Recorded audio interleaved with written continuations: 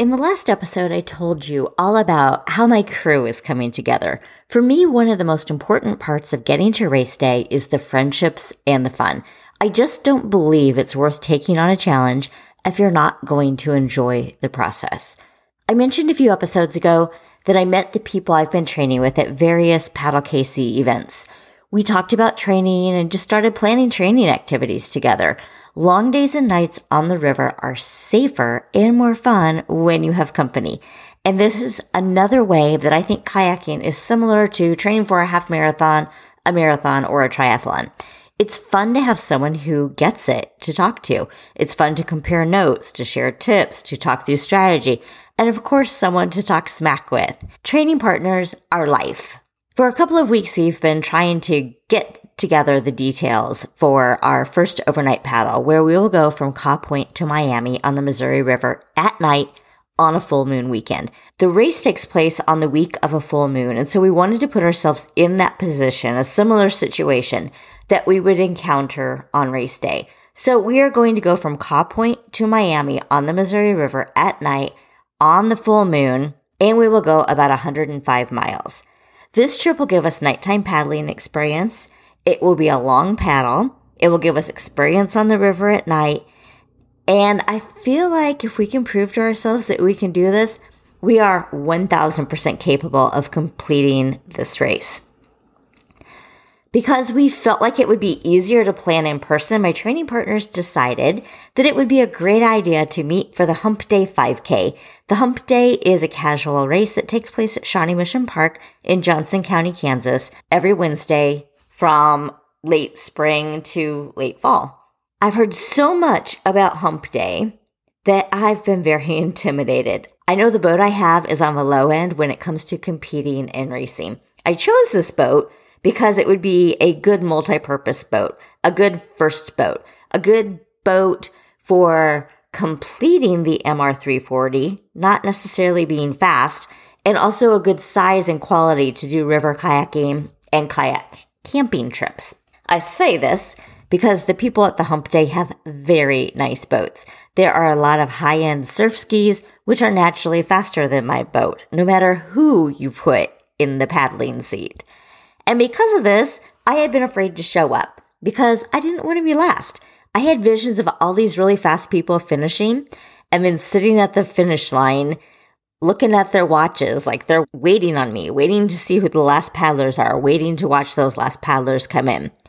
And from the times I've seen posted, I knew I could potentially be 15 to 20 minutes behind some of the speedsters. And there's just something about imagining everybody waiting on me to finish that just felt really uncomfortable to me. So we show up to Hump Day, we get our boats in the water and spend some time warming up. I'm anxious because I've never done this race before. Do we check in? Who do we check in with? When do we check in? How does this all work? Do I actually know what the course is? As if I would have been first and needed to lead the way, right? I knew I would be trailing and I wouldn't have to figure it out. But anyway, these are the things that are going through my mind. My friend Anne explains how it all works, and then they count down the start and we all take off. I was surprised at how much fun this was.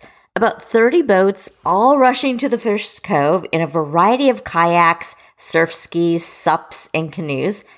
Occasionally, people would shout hellos or words of encouragement to friends, but for the most part, everybody was friendly, but they all had their game face on. Now that I've taken that lesson with Robert Norman, my speed continues to improve. So at this point in the race, I'm not doing as bad as I thought I would, except when it comes to turning. I'm still horrible at making a tight turn around the buoys that mark the course. At the first buoy, my friend and training partner Tim gets a big lead over me.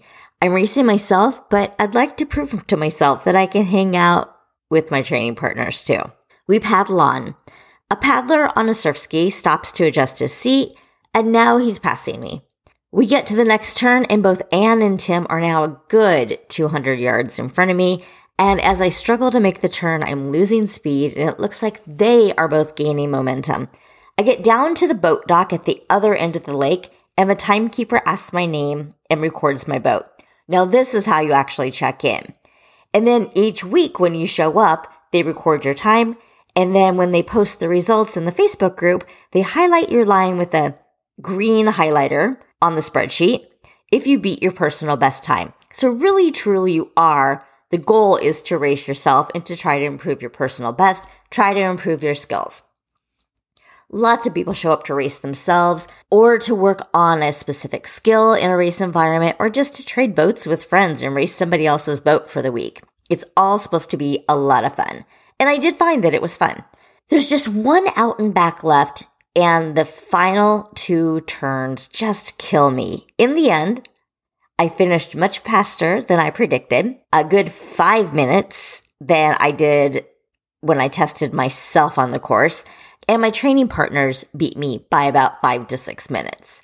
They were waiting for me at the finish, and I was excited to see that no one else was paying any attention. In fact, they were having their own conversations or had already loaded their boats into their vehicles. Next, our group went to a restaurant down the street from the lake to plan our 105 miles on the river. And we just worked out the details. It has been so much fun to bring so many friends together from different points in my life. I met Anne and her amazing husband, Jamie, at a Paddle KC event. And Jamie has been so helpful to all of us as we've planned different training activities. He is Anne's #1 fan, and he has been so helpful for our entire group. You just can't do this stuff very easily without support, and it's safer to have a group. And so I am just loving all the people that we're bringing together. Tim has been a longtime friend who I used to run with, and now we've added Lance into the fold. Lance is one of the many people who also kept me running in my marathon days. I'm thankful we've been able to just keep adding more trading partners and planning more events and have been able to connect more people so that we can all have somebody to go out with when others are busy so we don't have to do this alone. And just because the more the merrier, right? It really does take a certain kind of crazy to do a race like this. And I'm so glad to have found my crazy. In the next episode, I'll tell you about our summer solstice sunrise and sunset paddles. That was a mouthful. And how I made it all into one massive training activity. Wherever life takes you this summer, make it an epic adventure. I'll catch you next time.